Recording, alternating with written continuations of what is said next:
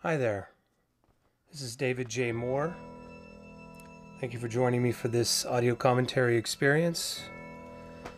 I wrote a book called World Gone Wild, A Survivor's Guide to Post-Apocalyptic Movies. It came out in 2014, and I've got another edition coming out in 2022. It's important that I mention that right away because in that book I review close to 1,500 films from around the world that deal with the end of the world. All spectrums of it, every subgenre you can imagine. And I also do a lot of interviews, and it's a huge, like, encyclopedia type of book.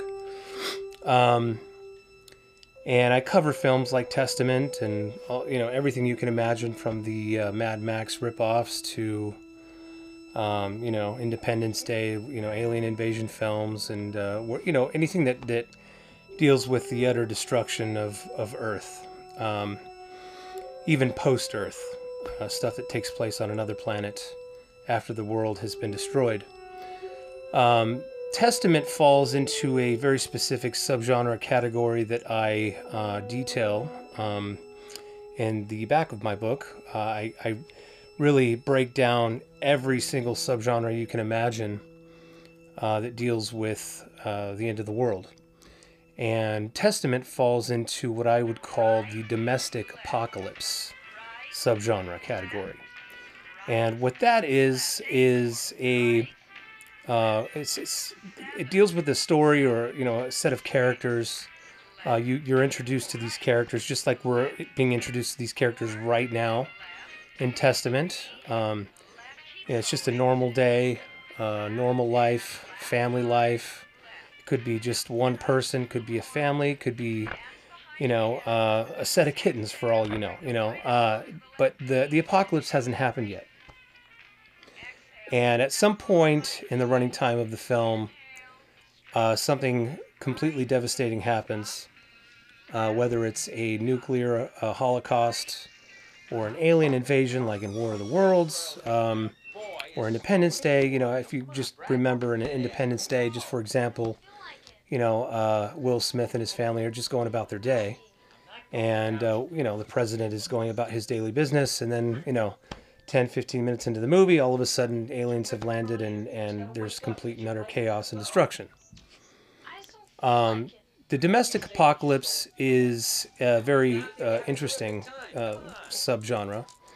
And it's also likely, I would say, just in a generalization, I would say it tends to be more devastating for a lot of reasons, because we're meant to identify with these characters. This is Jane Alexander here, playing just a house mom, a housewife. And her husband, William Devane, he's just going about his daily exercise routine in the morning. She's combing her hair. This is just us. This is normal. This is life.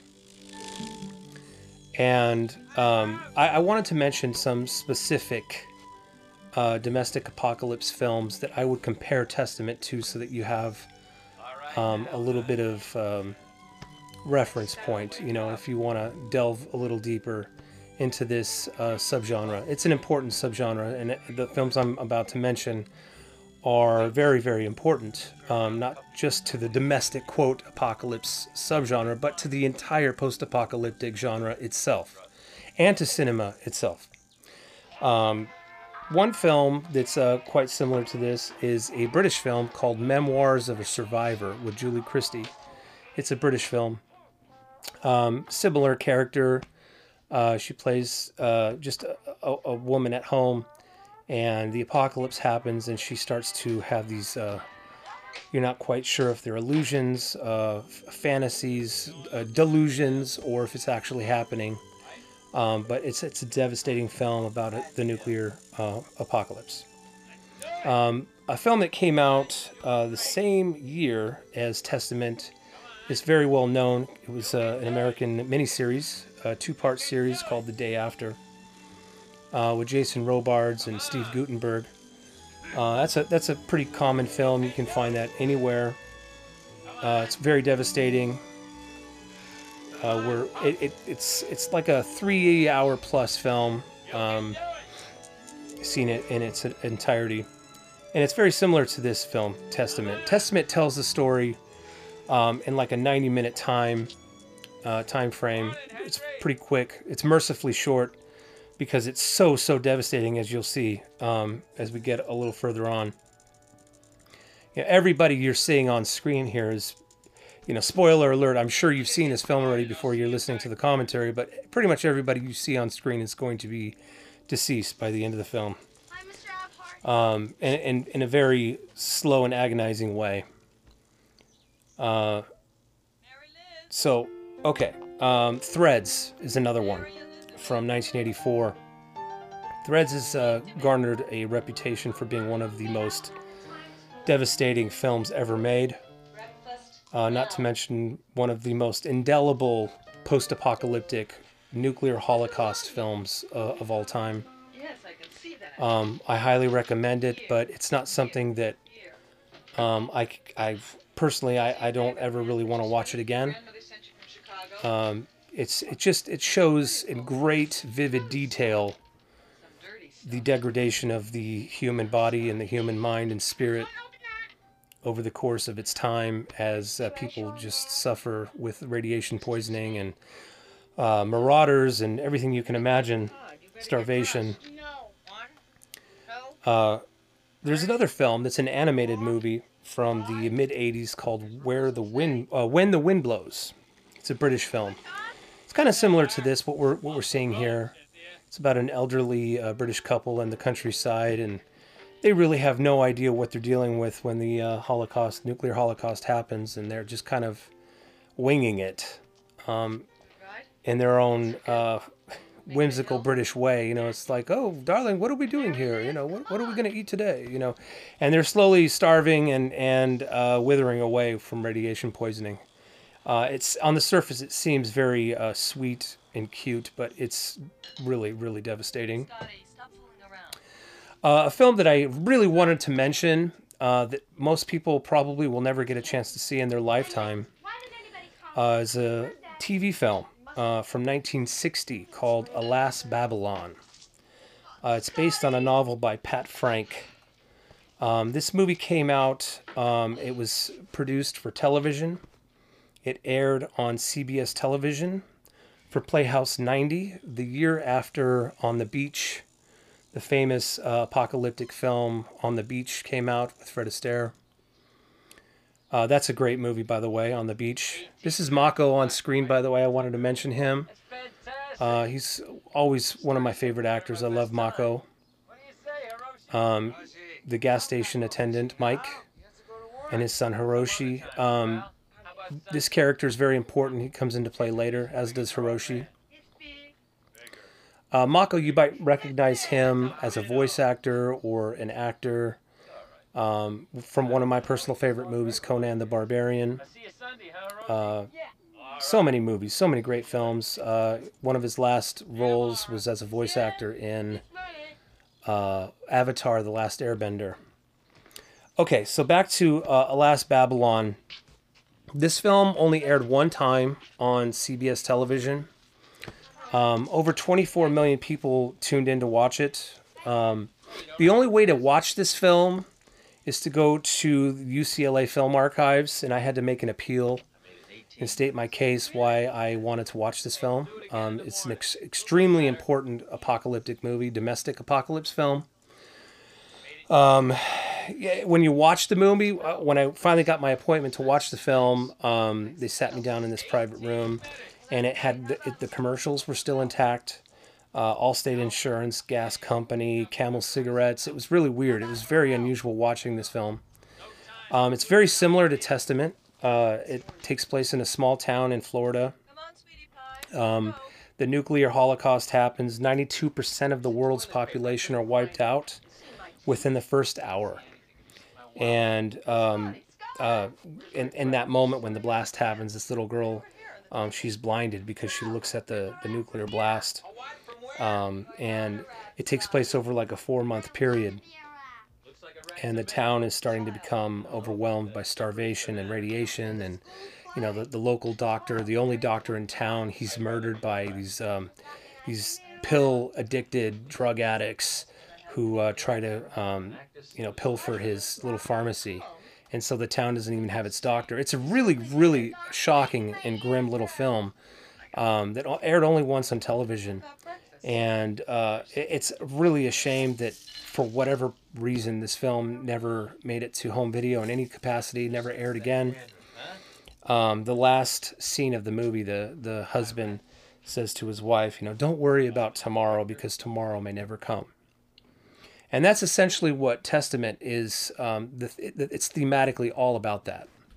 We're meant to settle in with these characters, and we watch as tomorrow may never come. And the wife, played by Jane Alexander, she ruminates via voiceover narration about how the future is not certain at all, especially as she beholds her children dying one at a time. It's really sad. The apocalypse still hasn't happened yet, and we're 12, 13 minutes into the movie, and I really wonder at this point in the film, when the film was released in some theaters, if there's always going to be a straggler buying a ticket. It happens every time I go to the movies. There's people standing in line. What's next? What's playing? They ask the box office clerk. They have no idea what they're going to see that day. If people had walked into this movie having no idea what this movie was about, at this point they still don't know what it's about. Is it just a drama about this wife and husband having marital problems? Who knows? They don't know what they're about to get into. This is an important thing that she says to him. She says, "This is the only time we have, Tom." It's good old-fashioned foreshadowing right here. Yeah, people have no idea what they're about to get into. Even people that know in a log line or whatever, they still don't know what they're about to behold when they're watching this movie for the first time. Register for the draft. He's been indicted. This film is based on a short story called The Last Testament by Carol Amen. This story takes place within a 45-day period. I read the story. It's very, very short. It was published in a magazine.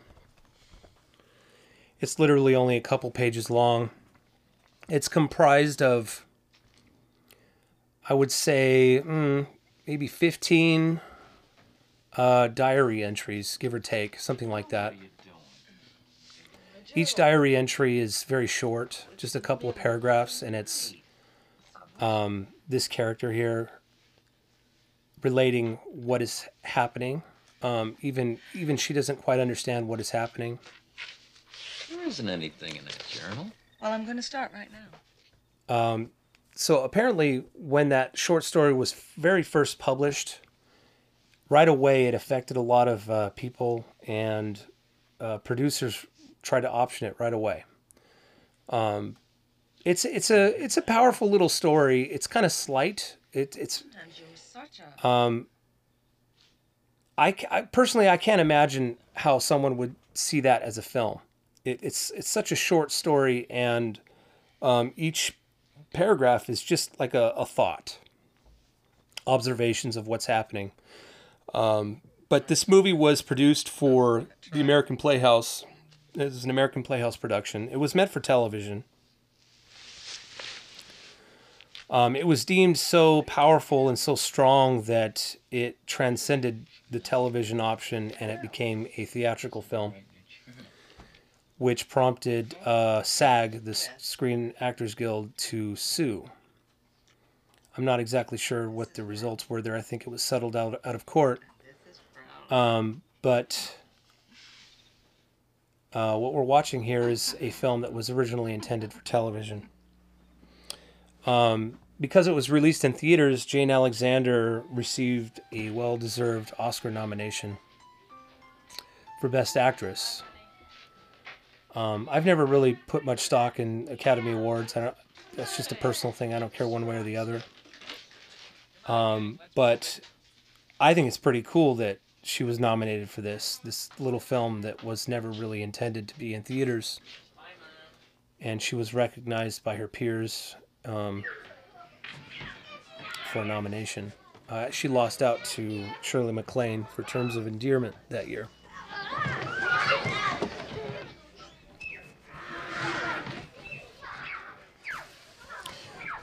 This little scene that we're getting here. This comes into play later.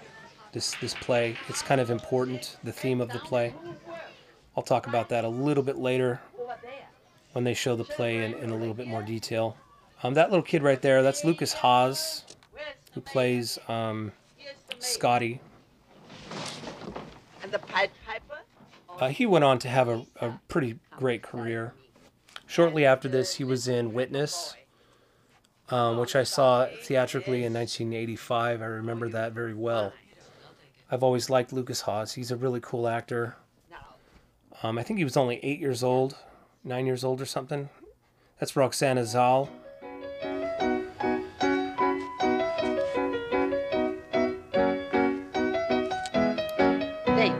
Now, I wanted to talk about James Horner, the composer of this film's score. let's begin. All the rats, go over here. Horner was one of the greatest, Touch down low for the beginning. most prolific Push back, give Lisa some space. film composers we ever had and will ever have. Good. Sadly, he Okay, Lisa, passed away in a plane crash, which is just confounding. your opening line. This year, Gonna be people. Horner had 8 scores. He did 8 scores in 1983. One of them was for Something Wicked This Way Comes, which is one of the darker films to come out of the Walt Disney Company in the 80s. They experimented with some darker films in the 80s, like Watcher in the Woods. But Horner's score for Something Wicked This Way Comes is pretty great. A boy caught a big letter A. Another one he did was Kroll, which is a great fantasy score that he did. It's one of the greatest fantasy scores of all time. It's not one of the greatest fantasy films of all time. It's a cool movie, but what a great score. He also did Brainstorm that year, and Gorky Park, and Uncommon Valor, among other scores. Will you turn that down? Wrinkles. So this scene right here that we're looking at is precisely where the short story begins. Right when the TV peters out and there's an emergency broadcast. That's exactly where this is precisely the moment where the short story begins. She remarks that something is on television. It's the very first line in the short story. The news said blah blah blah that there was an event. It's like she woke up in the middle of the night and all of a sudden this is happening. Like this is the beginning. Oh yeah, A B C D E F G. Do you know what? So I believe this film had a $500,000 budget initially, and it was raised to $750,000 at one point. Yeah, this is exactly right here where the short story begins. This is San Francisco. We have lost our New York signal. Radar sources confirm the explosion of nuclear devices there in New York and up and down the East Coast. Ladies and gentlemen, I mean, this is the broadcast nobody on Earth wants to see. We interrupt this program at the request of the White House. The short story, at first when I was, I thought it was based on a book. So I, immediately looked up, a book by Carol Amen, The Last Testament, and there's no such book. It can be found in its entirety online. Like I said, it's just a couple pages. Yep, there's the blast. And now we kind of know what kind of a film we're watching. We're right here in the middle of it now.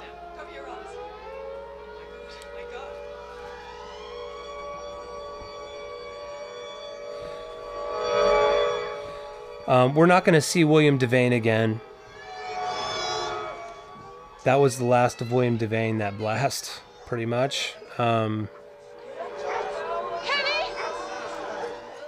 According to Lynn Littman, the director, Devane was a little difficult to work with, but she really loved his performance in the film. And he's a memorable character. You know, he really makes an impression. You'll see here the very famous Oscar-winning director Kevin Costner. And right next to him is the young wife character played by Rebecca De Mornay. This was the same year that she did Risky Business. She has an interesting past. I've always found her upbringing fascinating. Her father was the very controversial public access talk show host Wally George, who I used to watch on television when I was a kid. He'd put people on the hot seat. He predated Jerry Springer, that kind of stuff. He always wore this really loud, blonde, crazy wig. Yeah, I've been trying to raise them myself. So yeah, that was her dad. I think, I don't really know all the details, but from what I understand, he disowned her. I don't know. That's just what I've picked up over the years. So we have the community here gathering to figure out what to do. Well, folks, so far I can't raise... Kevin Costner being in this movie, this is one of his very first movies. This was even before Fandango, which was kind of his first starring roles. West Texas and north of us. You know, I would obviously I wouldn't call this a Kevin Costner movie, but it's very telling and very fascinating that Costner would go on to make two of my very favorite post-apocalyptic films. I'm a huge fan of The Postman. I don't care what anybody says. I love that movie, and I love Waterworld. There's nothing strategic there. It's fascinating that Costner did an interview on the original Paramount DVD release about Testament. I thought that was amazing. I mean, this is just a tiny little role at the beginning of his career, and he was willing to do, you know, like a 5 to 10 minute interview about Testament, which is amazing to me. So this movie clearly made an impression on him, not just as an actor, but, you know, as a creator. You know, he would go on to do other apocalyptic films, and I think the theme of this movie really affected him somehow, and you know, he'd go on to make very important films in the genre. Costner's a really interesting actor. You know, I've always felt he's underrated. He's kind of found his audience and his niche now on television with Yellowstone, which I haven't watched, but I always thought he was underrated.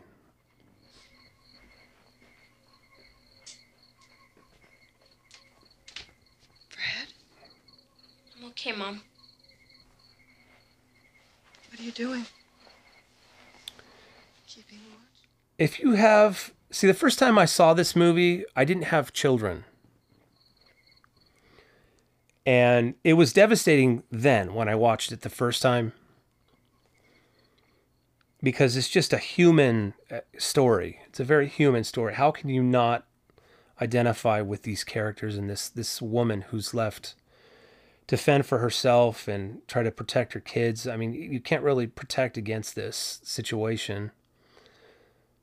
And as I was writing World Gone Wild years and years ago, like 2010 or whenever it was that I was really writing the book, Everything looks the same. It really did affect me deeply, but watching it again after I had children, it's a whole different thing. You know, this movie has a very feminine perspective. This is not a masculine movie.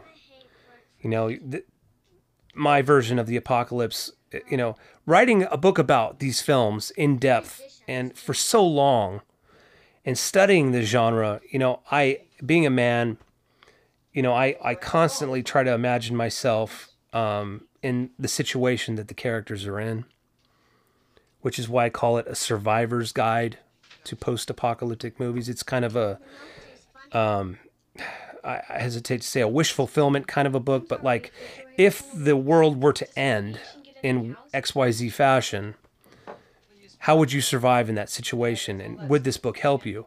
And, you know, I would, you know, use weapons. I would, you know, I try to imagine all the things that I would do to survive. Hoard canned goods. You know, every time I go to the grocery store, I always buy a few extra canned goods, another bag of rice. You never know. And we're in this situation again. It's like we're in another Cold War. You know, this movie was shot at the height of the Cold War.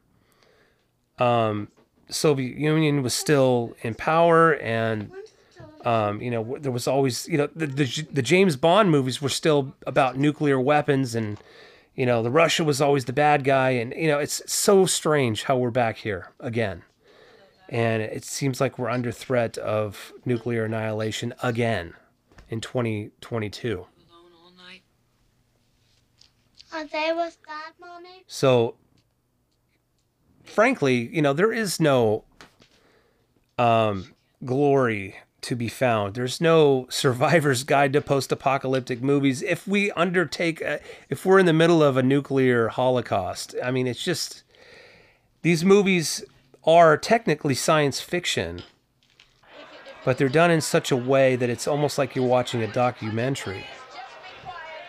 Threads and The Day After and Testament, you know, these movies treat, they handle humanity going through this unimaginable situation in such a vivid way. This is perhaps the quietest film of the bunch that I mentioned. It's almost passively happening. You know, it was written by a woman. The story was written by a woman. It's directed by a woman. It's told from the point of view of a woman. And it gives the film a very down-to-earth, non-violent air. It's systematic. It's very, very systematic. It's emotional. It's never over the top. People behave one thing I noticed watching this film again recently is watching the way people behave. People are so civil in this movie. It's amazing. The reason why we've come here today is to work together to make this community work. There's a lot of speaking and just reasoning with people. I'm not sure. In fact, I would hesitate. Well, I don't think that if we ever arrived at a situation like this, I think it would be just chaos, pandemonium. I remember after President was I don't think people are really this civil when it comes down to panic and facing almost certain death. That's my observation. I mean, these people are so civil. I mean, even this guy here, played by Kevin Costner, you know, he's kind of the character that I probably identify the most with, but he's so nice. I don't think it's reasonable to expect we're going to get help. I mean, at this point, I'd be walking around with a, you know, with weapons. I mean, everybody is just so nice. It's amazing. They have no idea what they're in for. And here's the doctor who's called upon to tell everyone what they're in for, and he's even he like breaks it to him in such a nice way. For accurately measuring, he holds back a great deal. He knows what's going to happen, but he just kind of gives it to him gently. So humane, you know. This movie has such a humane approach, and the mother here, she's already experiencing trouble with breastfeeding. I'm not really sure how it all works out with nuclear radiation and all that stuff, but this movie tries to explain it on a very layman's terms. Doctor? Frankly, it's probably mostly speculation. My baby wouldn't take my milk this morning. She threw it up. And this movie takes place within like a month and a half. Like I said, the short story takes place within a 45-day period. And so the movie does as well. Things happen pretty quickly in that time frame.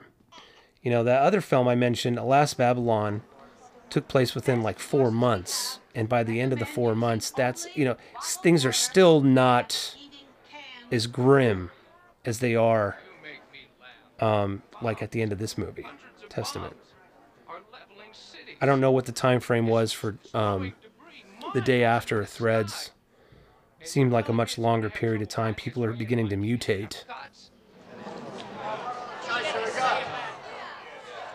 And, you know, this is here's the giant line for gas. I mean, I was just looking at Sri Lanka, what's going on in Sri Lanka right now.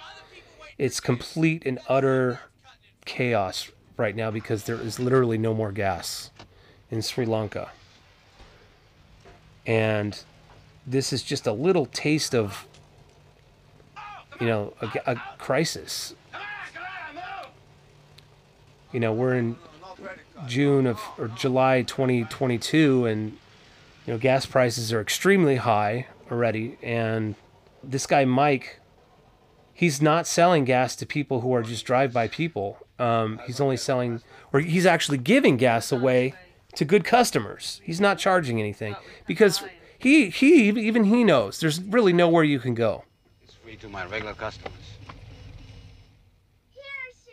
You know, these children, that's the heartbreaking thing about this movie is the children. We don't need much. Food and... You know, they're innocent. They have no clue what's happening, what's going to happen. Gas is gone. We'll plant a garden. They don't deserve this, you know. And his son Hiroshi, developmentally disabled kid, he's great. I love this kid. How come the gun, Mike? But he's generous to this family because, you know, their kids play together, and this family has always been good to Mike's son Hiroshi, so he gives gas away. You know, he's not in for the money. I mean, what are you going to do? You're going to spend money where? How? Yeah, this is it. This is the end. He knows it.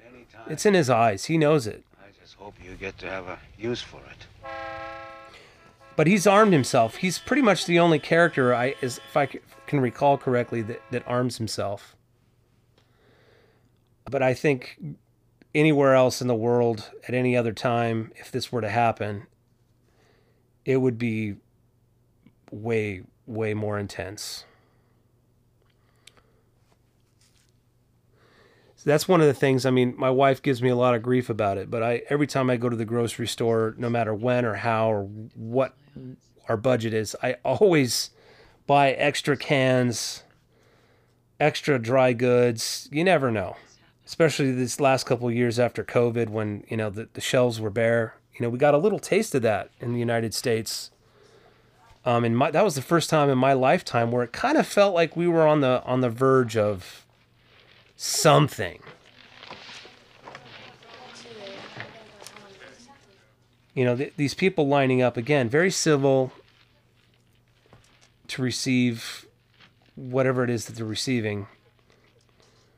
Resources. So yeah, that time during COVID gave us a little taste of what could be. Well, so is he. More than 4 hours. This is our place. And this guy here, again, he mentions, you could tell this guy's annoyed, but he's so civil. He just kind of shakes his head. I mean, there's no fights, there's no brawls. Everyone is just so nice to each other.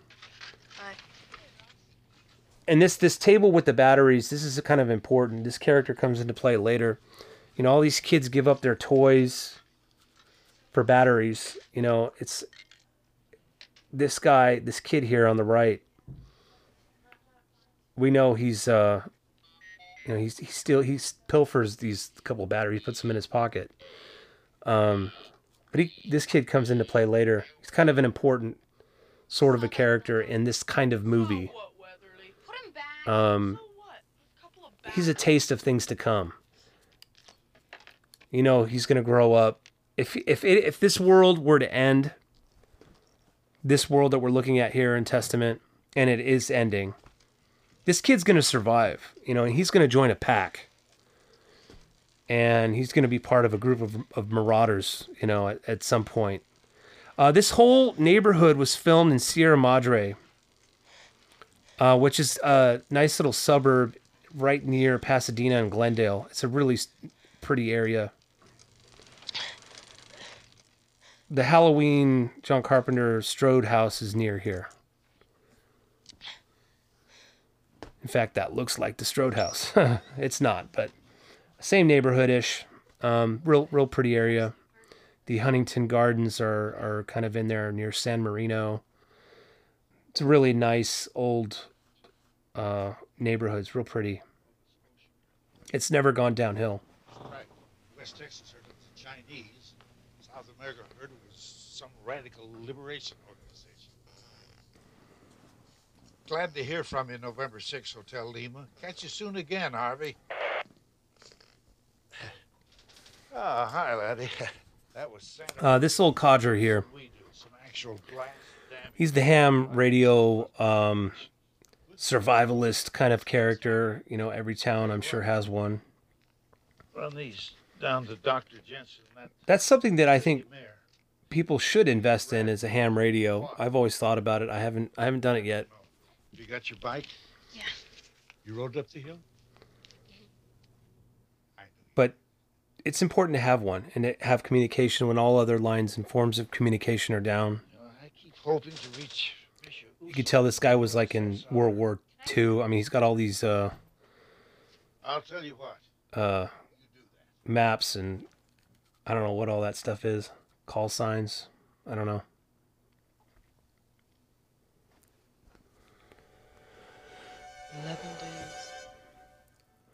Earlier on, we saw some, the neighborhood is going downhill a little bit. It's going to go downhill more. People are abandoning their cars. Their automobiles are just left on the side of the road. You know, there's gasoline shortages in the area.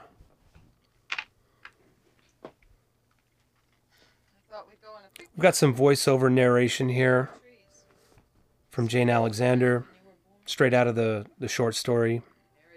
She's trying to maintain some hope. And it's important for the audience to have some hope as well, even though it's not really going to come to a whole lot of fruition, but we're supposed to hope for these characters. I mean, you don't want to just see them give in. I don't know. James Horner's score, his score reflects that hope. He's did a beautiful job with this very small film. It's not a huge score. It's a very touching and poignant score. It has moments of dread and very important moments of uplifting motifs. The score is available on CD from Movie Score. Screen Archives put the CD out some years ago. I don't know if it's still in print. It's only like a 35-minute score. It's pretty short. Go on, you two, run on ahead.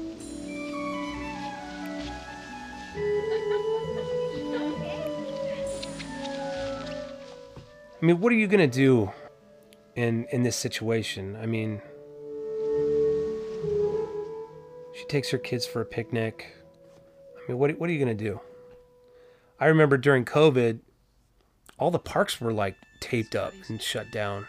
I felt so bad for kids, you know, like they couldn't even go outside and play. That tree is a very important moment. Her son planted that tree, her oldest son, and now it's just completely withered away from the radiation. It's a sign that things are, going to get really bad soon. That moment is directly out of the short story. There's a whole journal entry just about that tree. This is the school play. This is kind of an important moment from a thematic point of view. You might not realize what this play is if you're just watching the film. You don't know. It's just a bunch of kids, reciting lines for, the school play. It's interesting that the whole town shows up for this.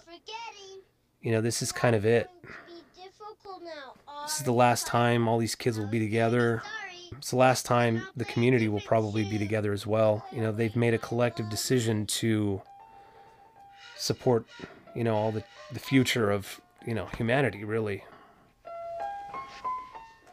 And this play, the play that they're actually performing is The Pied Piper of Hamelin, which is really about the future of humanity. It really is. That it's a very old story. It originated as a metaphor for saving a community from the plague. The mythical character, the Pied Piper, he led the plague-infested rats away from this town. And the community reneged on their deal. They didn't pay him.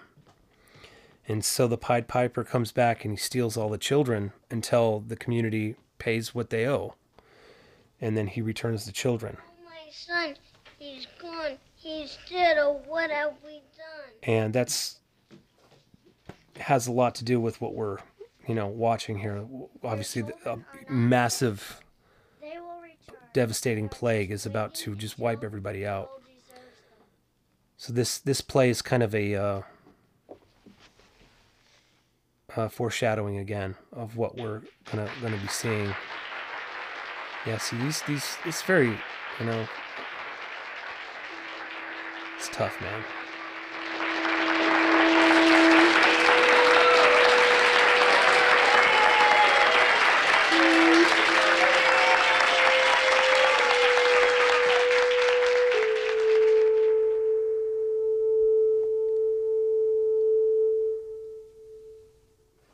I never really looked into the Pied Piper. I remember there was a movie, I want to say Peter Sellers had a small part in the film. It was an older movie. But I never really looked into it until I was watching this movie recently. And it made sense to put that there, that specific play. This is a really awful, sad moment. Costner, this drawer here is a coffin for his baby who has just died. This baby is kind of the first victim of this town. We had a tiny box, but it wasn't big enough. We didn't have a bureau the right size, so Andrew gave this to me. See? And Costner does a really good job, you know, I mean, for being one of his very first films, first roles. He does a great job here. You know, She'll fit in. It's a small part, but it's an important role. It's unthinkable what he's got to deal with, this guy. We thought we were so lucky. It didn't seem like there'd be any more bombs.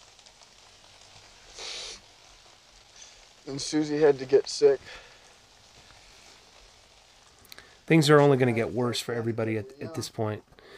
We can have another baby. You know, I've visited Sierra Madre many times. I've used to have a friend who lived out there. It's not as close-knit a community as this movie is making it out to be, but it's just meant to signify that this town is relatively small and it comes together during a crisis. I'm not sure how city folk, quote, city folk would see this movie. It might even seem like a quaint proposition to suggest that people, you know, like, how would she know that guy? Other than the fact that she may have seen him at that community meeting. And just by chance, you know, they met each other again. It's, you know, you just kind of got to go with it. Give it to me. Mary Liz, he can't have it and you can't have it. Can't do it. I'll do what I want. Not that. She's hungry. I'm hungry. You're hungry. I don't care. Hungry. We're feeding him, are we? I won't have fighting. She was feeding a cat, a stray cat. Mary Liz. This is a neighbor kid here. Lucas Haas's character, he almost seems like he has like an Asperger's or something. It's never addressed in any way, but like the first time we saw him, he's nonverbal. He's an unusual kid. He's different. Not so great. And Roxana Zal there. She's very normal. She's a totally normal teenager. Very identifiable. She was in a movie called Table for Five with Jon Voight. That's a really good movie. Kevin Costner has a small part in that movie as well. It's kind of coincidence.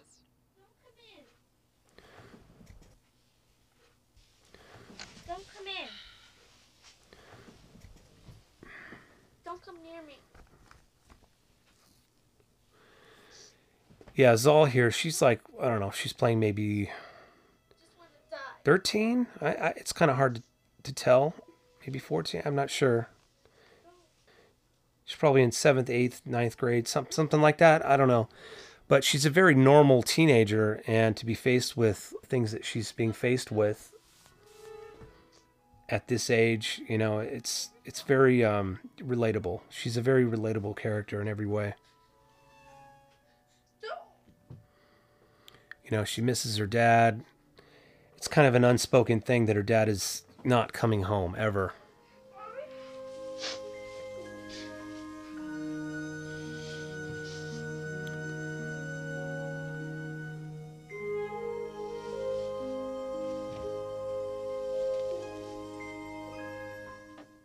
Oh, look at those ET stickers. That's cool. He-Man. Oh yeah. That brings my childhood back.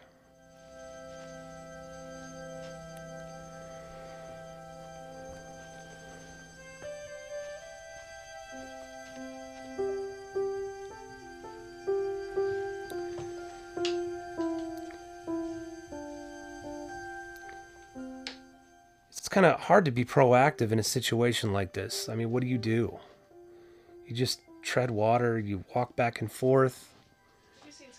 You know, this kid's counting the cans again. You know, it's like, what do you do? I mean,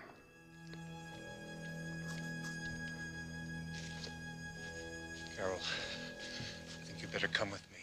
this is the town reverend or minister, or, you know, priest or whatever he is. This, in the background there, we see, you know, the first of many funerals that will be taking place in this town.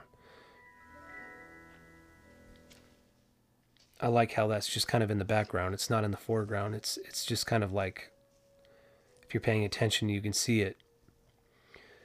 And Scotty here, you know, he's burying his He-Man guys because they don't, you know, they're running out of food, and, you know, he's a child. He doesn't have any idea of, you know, it's sad, you know, and he's doing it at the cemetery. I'm not food for them anymore.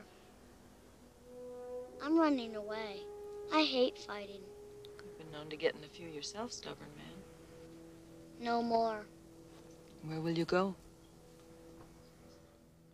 I like that Haas is willing to talk about this movie. He did an interview about this film as well, and it was one of his if not his very first film.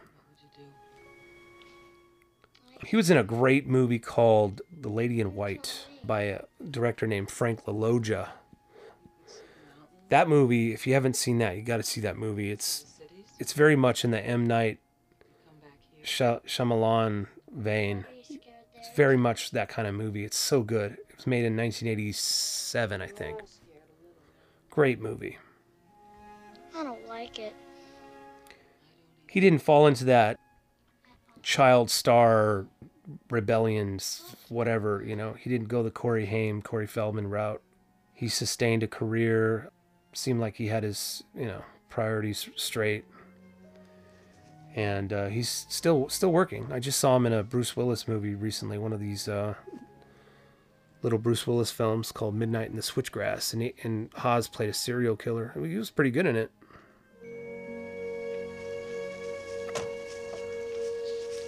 Where are you going? So this is interesting. These characters here are leaving. The young couple, they're leaving town, but they have no idea where they're going. Something in I've noticed in apocalyptic films, you know, it's a common thing. When people leave town, or even in the Mad Max movies, I mean, in the last Mad Max film, there's this fabled place called, you know, the Green Place.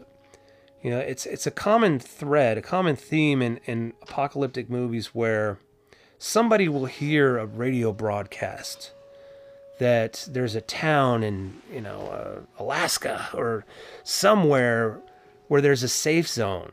You know, the radiation hasn't reached here. Come to our town, come to our whatever.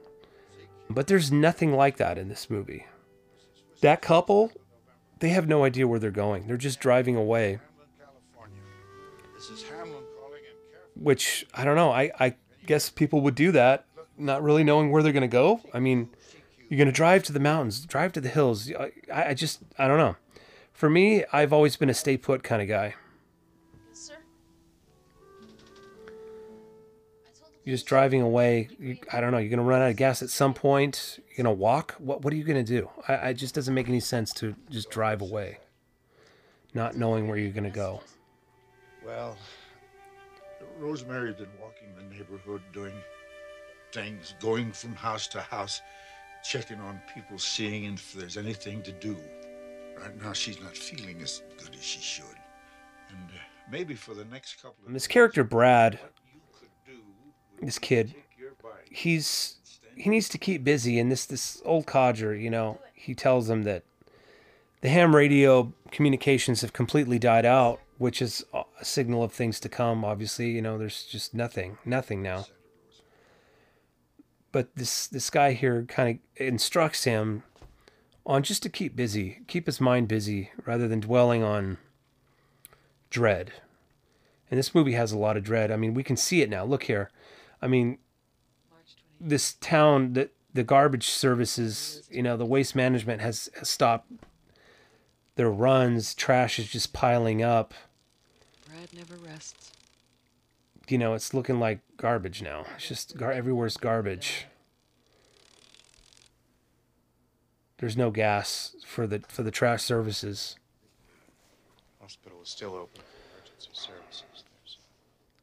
This is where we're informed that 1,300 people have died in this town at this point, which is an awful lot. So I would imagine that the blast, this movie never says it takes place in Sierra Madre. It just,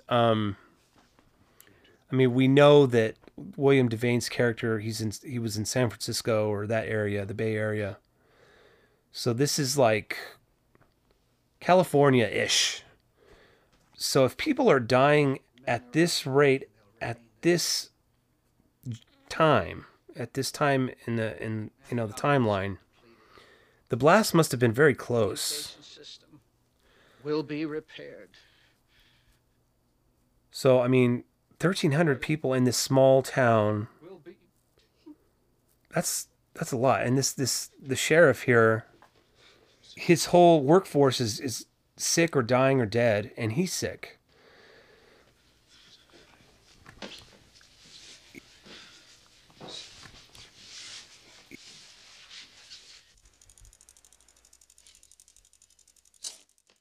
There was a movie. Okay, this is yeah. So I wanted to mention a movie that came out just a couple of years ago called I Think We're Alone Now. It's a post-apocalyptic movie with Peter Dinklage and Elle Fanning. Came out just, I don't know, I want to say 3-4 years ago, something like that. That was one of the very first movies, if not the first movie in the apocalyptic genre that I think it had to deal with a virus. And like everybody dies. It's like 1% of the population is left. And Dinklage is left in this small town. He's the only guy in town. He's the only one left. And this movie, it was almost, it must have been the first time I've ever seen it. And I've seen literally more than 1,000 of these films, 1,500 of them, where it shows in explicit detail how this guy deals with the cleanup of his town after everyone's dead. He goes out once a day and he cleans up one house. There's dead people in the house that have been there for, a year, 2 years, 3 years, however long it's been. And that's literally his occupation in life, is to clean up the town, one house at a time. And this movie, we just get a glimpse of the pileup of corpses. You know, at one point we're going to see an explicit detail how they get rid of all these corpses that are just piling up. The cemeteries are full. And for that movie, I think we're alone now to explicitly detail what that looks like. I thought that was really great.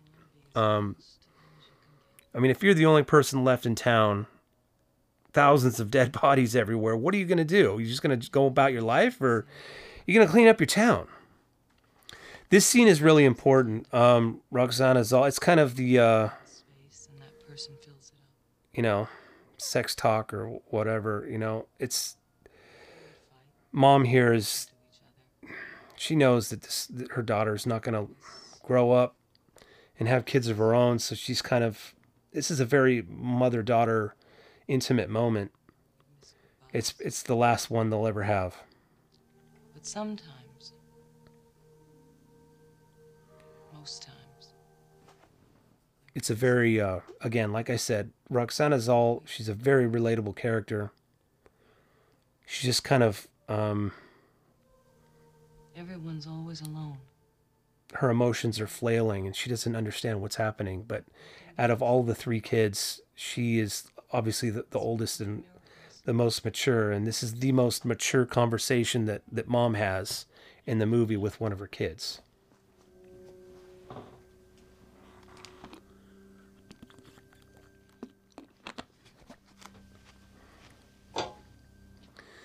This scene here is probably this is the hardest scene for me to watch in this movie. This is the most heartbreaking scene in the entire film. Even the way it's shot, everything about this, the lighting, you know, there's no electricity. Everything about this scene feels so real.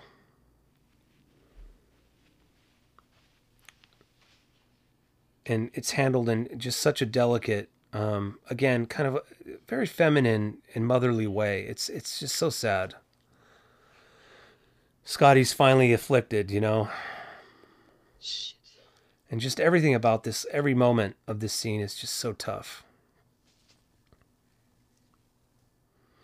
Very delicate, very, you know, it's important to film it. If you're going to film a scene like this, you got to be really careful, and you got to know exactly where to place the camera, obviously, but the lighting is right. Haas is, you know, I don't even know how you would direct a kid like this. And it's important that it was directed by a woman. This specific scene is a very, it's beautiful, but man, it's just heartbreaking. This is the scene that sticks with me the most. I have 3 boys.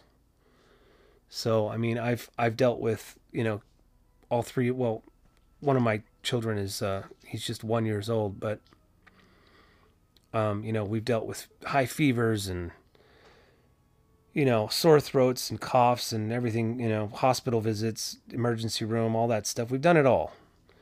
So, I mean, this scene feels so real. And that's what I'm saying. And oh, see, this is horrible. I mean, the towel has blood on it.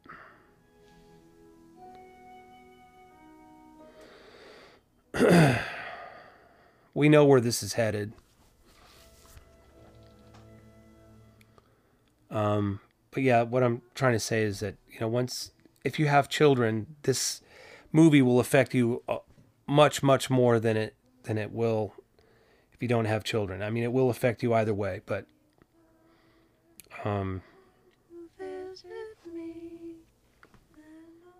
yeah.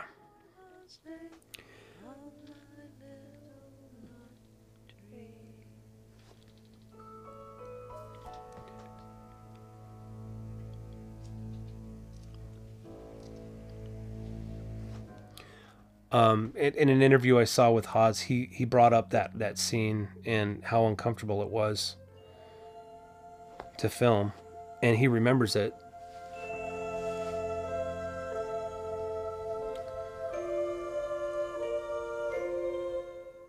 But he felt protected, you know, in that scene. It's important for a kid like that, you know. It's a very vulnerable kind of a scene, you know. It's tricky.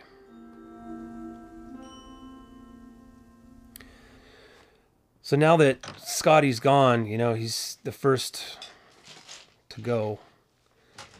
This scene is one of two scenes where we see this character kind of in, her emotions are very high. She's in a panic mode. She's on the verge of a complete breakdown right now. You know, her son has just died, and she's looking for a stuffed animal so that she can bury the stuffed animal with her son. And we'll find out later that she was not able to find that stuffed animal until literally one of the last scenes of the movie, because the stuffed animal comes into play again at the very end.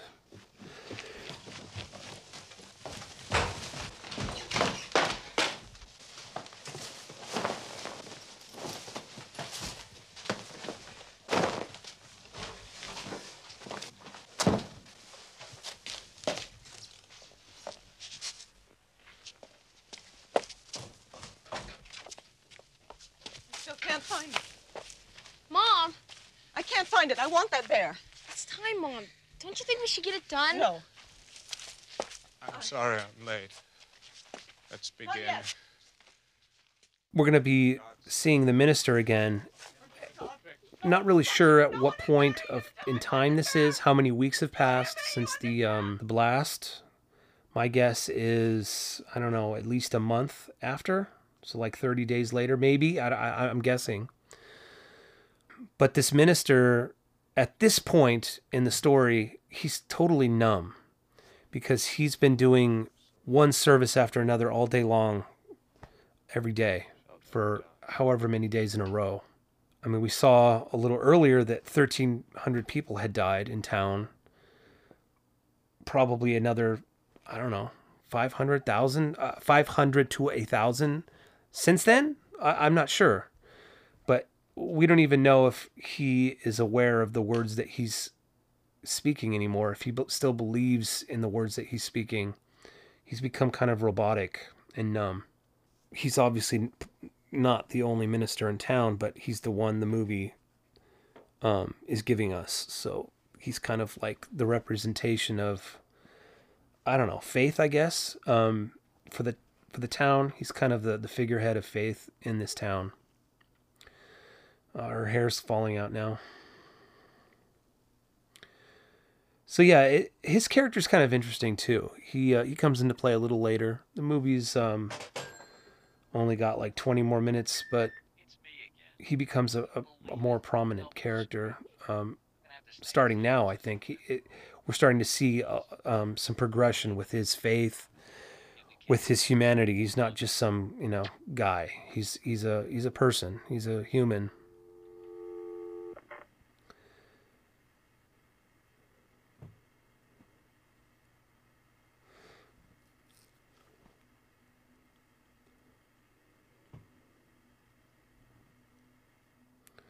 But yeah, I'm not sure if Littman was trying to say anything with that character.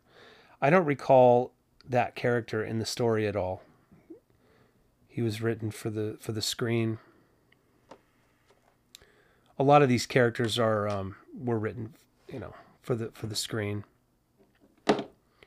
Her kids don't really have a lot of space in the story. They're mentioned.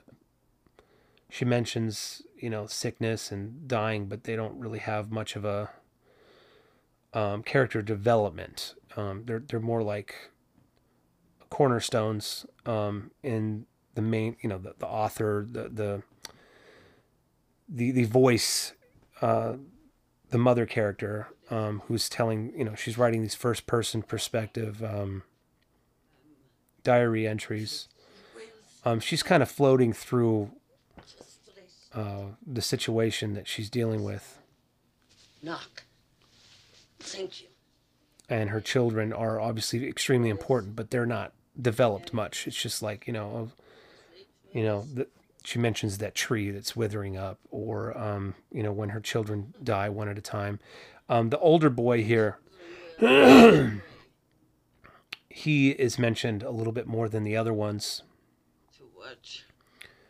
because she kind of, her hope lies in him, and hoping that he's the last to survive. As he is the last to survive, her hope kind of lies in him to, carry on a future, but, it's pretty bleak.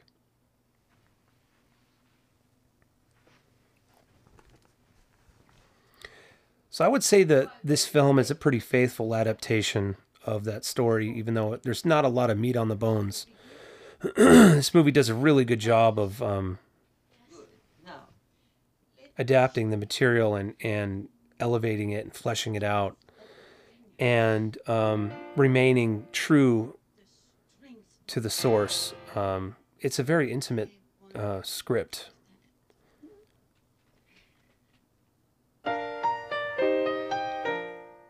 There's just enough characters. It's not too many characters. It's just enough to where we can feel familiar with everyone before they kind of check out.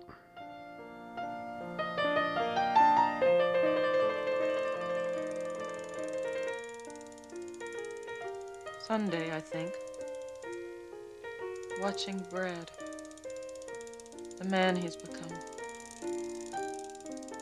The man he'll not live to be.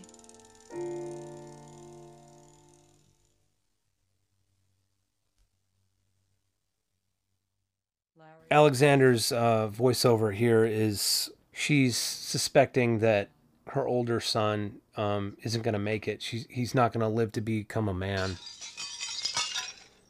But you don't really know that. The movie ends before, he dies or anybody else dies at that point. This looting scene is pretty much the only violent scene in the whole film. This is the only moment of violence in the whole movie. And that's the kid that was stealing the batteries. So this kid is like going from neighborhood to neighborhood, stealing whatever resources or supplies that he can muster. But if this was real, there would be one of those on every corner. Looting and violence is, very commonplace in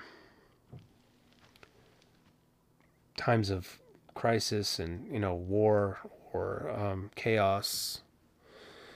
I mean, no gas. I mean, I mentioned Sri Lanka earlier. I mean, it's crazy what's going on over there right now. It's nuts. When there's no gas, people just, no food, people revolt. People become very, very violent. They fight, they kill for what, they need. And this movie it's not an aggressive movie. It's very passive, and I would say it's more fantastical in that regard.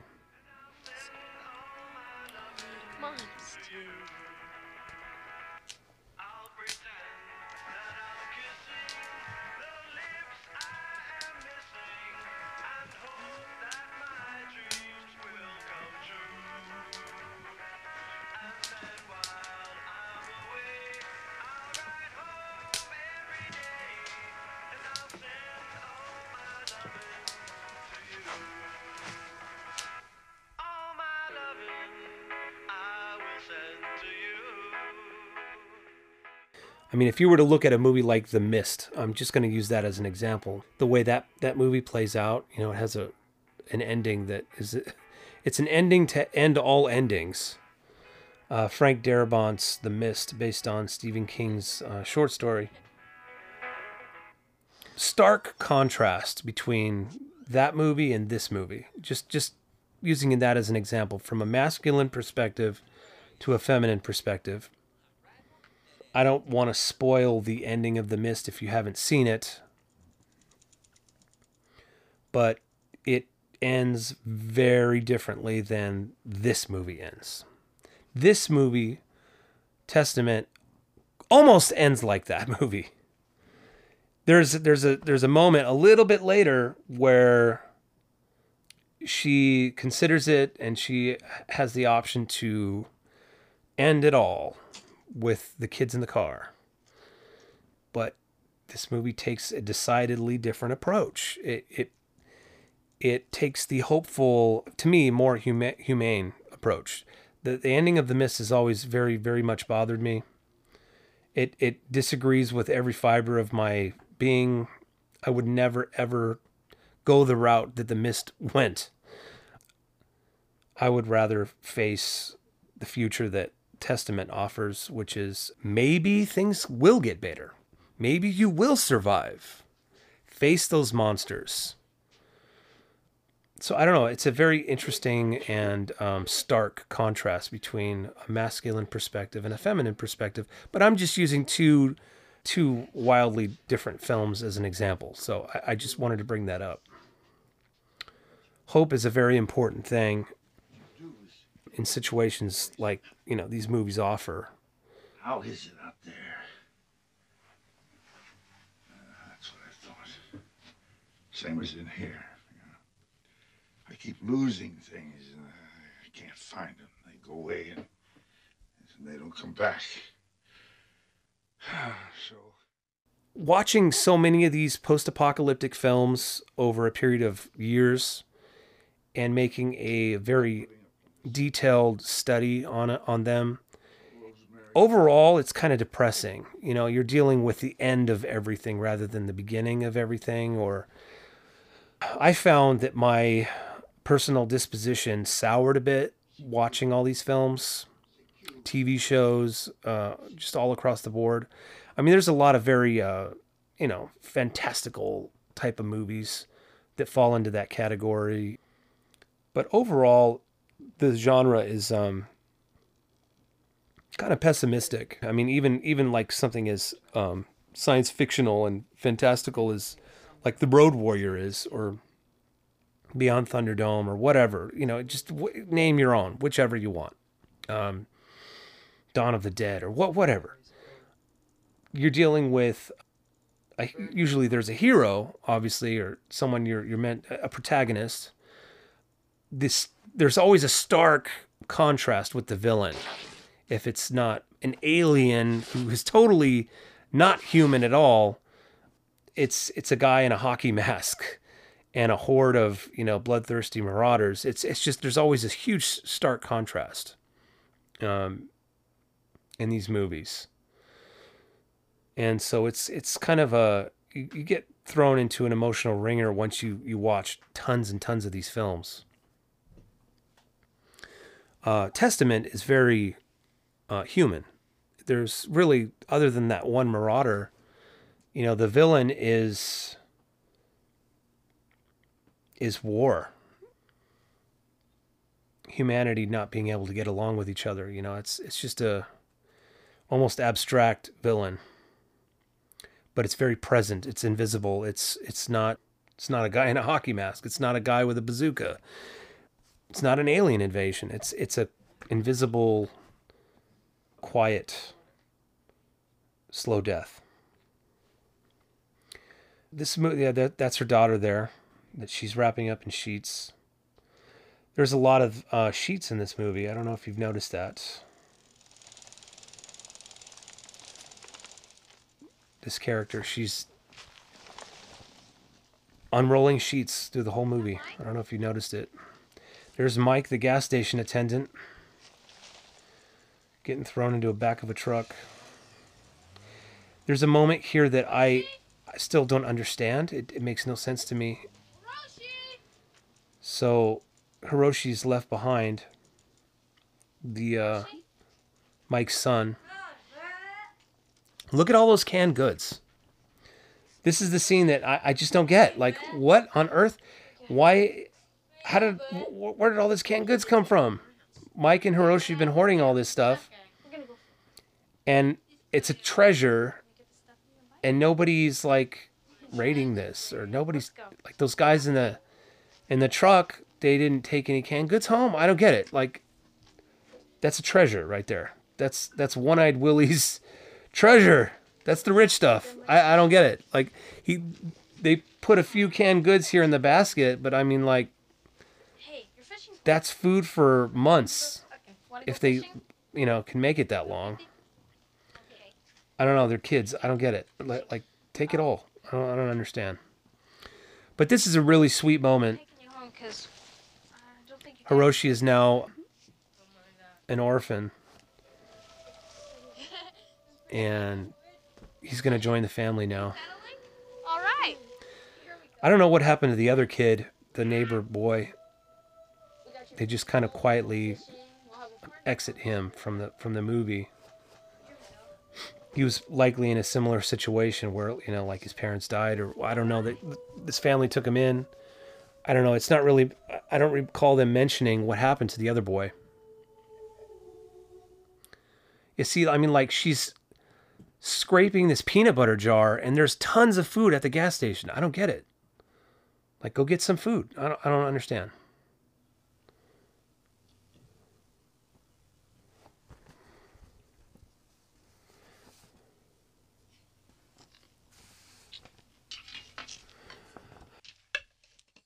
This moment here is the second time that we see a bit of rage from, well, this is the first time we see rage. The first time we saw panic and her being flustered about the stuffed animal when her son died. But now she's like taking out her rage on these rats in the pantry. She's able to vent a little bit. I mean, what are you going to do?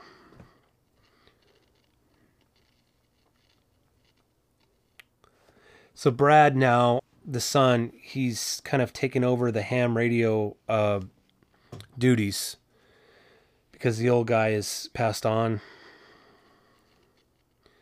But it's still just silence on the other end, you know. I don't know, man.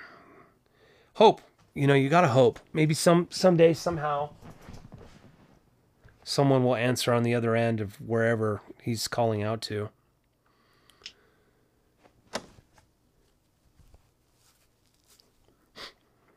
You know, the hopeful side for me would be like, oh, you know, there's a safe zone in Alaska. Come out here, you know. Delta 6. But, yeah. Whiskey Delta November calling. Henry Abhart for Hemling, California. Yeah, this could have been one of those movies where, like, there's a helicopter pilot in town, you know. Or a Cessna pilot. And he just grabs everybody who's able or willing to get on the plane and go wherever the safe zone is. But this is not that movie. I've seen those movies. I know how those end.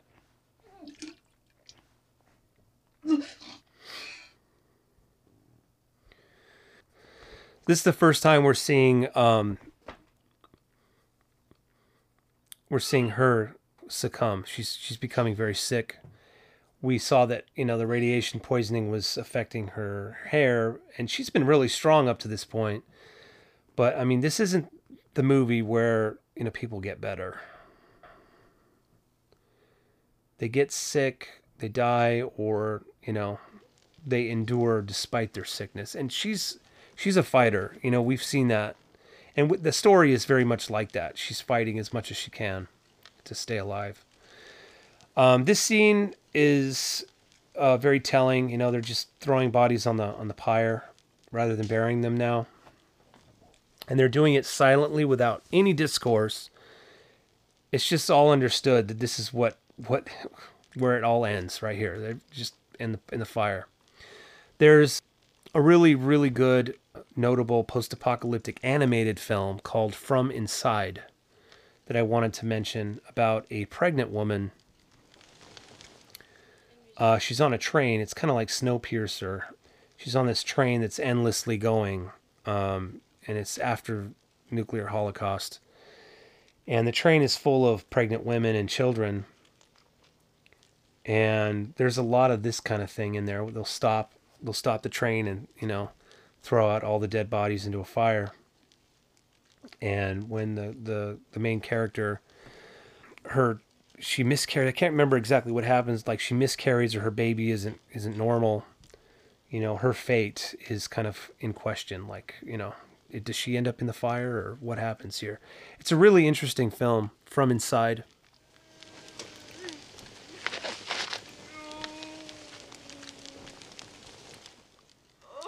If you like Snowpiercer, you'll like that movie. Damn you!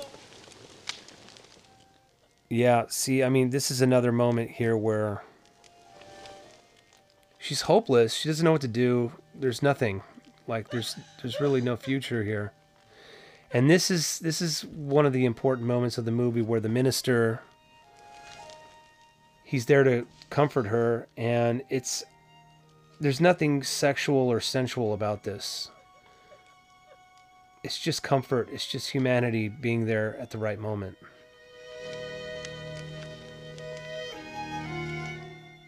And, you know, he's not wearing his frock anymore. So has he given up his faith? I don't know. But this kiss is just about connection. That's all this is.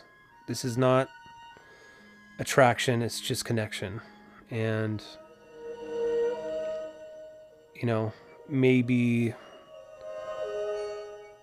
it's an indicator that they could be a mother-father unit at some point, which I like that take. You know, like, if they were to leave this town, he would be the guy to go with. You know what I mean? There's another sheet. So the sheets are very important in this movie. I think it's an unspoken, like, theme. I'm not really, I don't know. It's saying something. White sheets. You know, she's closing the piano. It's like she's done now. This is essentially what she's preparing for her last day. Like, this is the last day for her.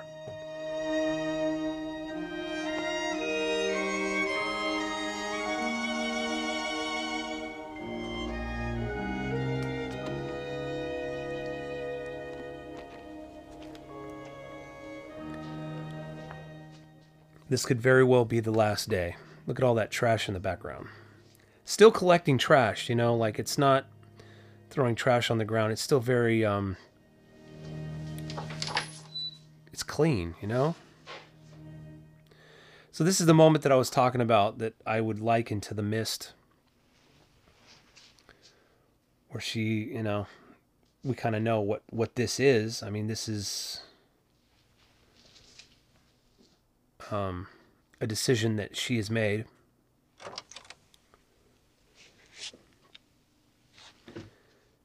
And I'm ready. It's, yeah, I mean, obviously Hiroshi doesn't know what's going on. Does Brad know what's going on? Yeah, she probably told Brad what's going on.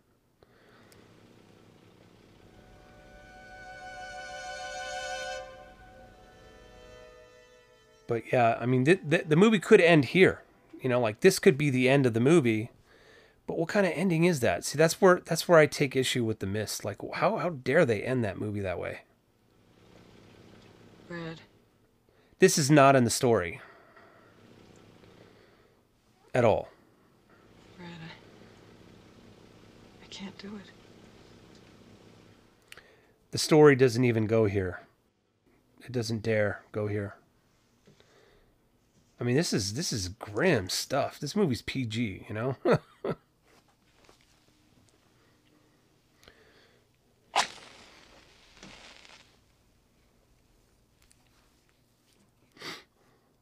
So thank God, you know, like, she didn't do that. And this is the last scene of the movie, where they celebrate her birthday, or, you know, they're celebrating life. I don't know. Again, they're like eating crackers and a dollop of peanut butter when there's all those canned goods at the gas station. I don't get it. So this is the stuffed animal. You know, this is really sweet. It's like, you know, Scotty's joined the party for a second, you know? It's kind of sweet. So this is a much, much better way to end this movie. On a little bit of sweetness, on a little bit of hope. And she has a speech here that probably, this speech right here might have gotten her that nomination. Where she wishes that they'll all remember this later. That they'd never give up to deserve the children. It's a very ethereal quality to end on, this thing. It's almost like a speech from heaven or something, you know, like this is very much it's almost spiritual. So yeah, we've witnessed a suburban apocalypse here, a very domestic apocalypse. It's not the most fun subgenre of apocalyptic films, but certainly meant to rattle you a bit and to show what could be. You know, this isn't interceptors in the desert. This isn't, you know, searching for dry land. This is seeking the heart and really stirring up your spirit and emotions. And, you know, you'd hope that someday, like, world leaders would see movies like this and just calm down and just back off. You know, I to wield that much power in nuclear weapons, it should never have been, you know.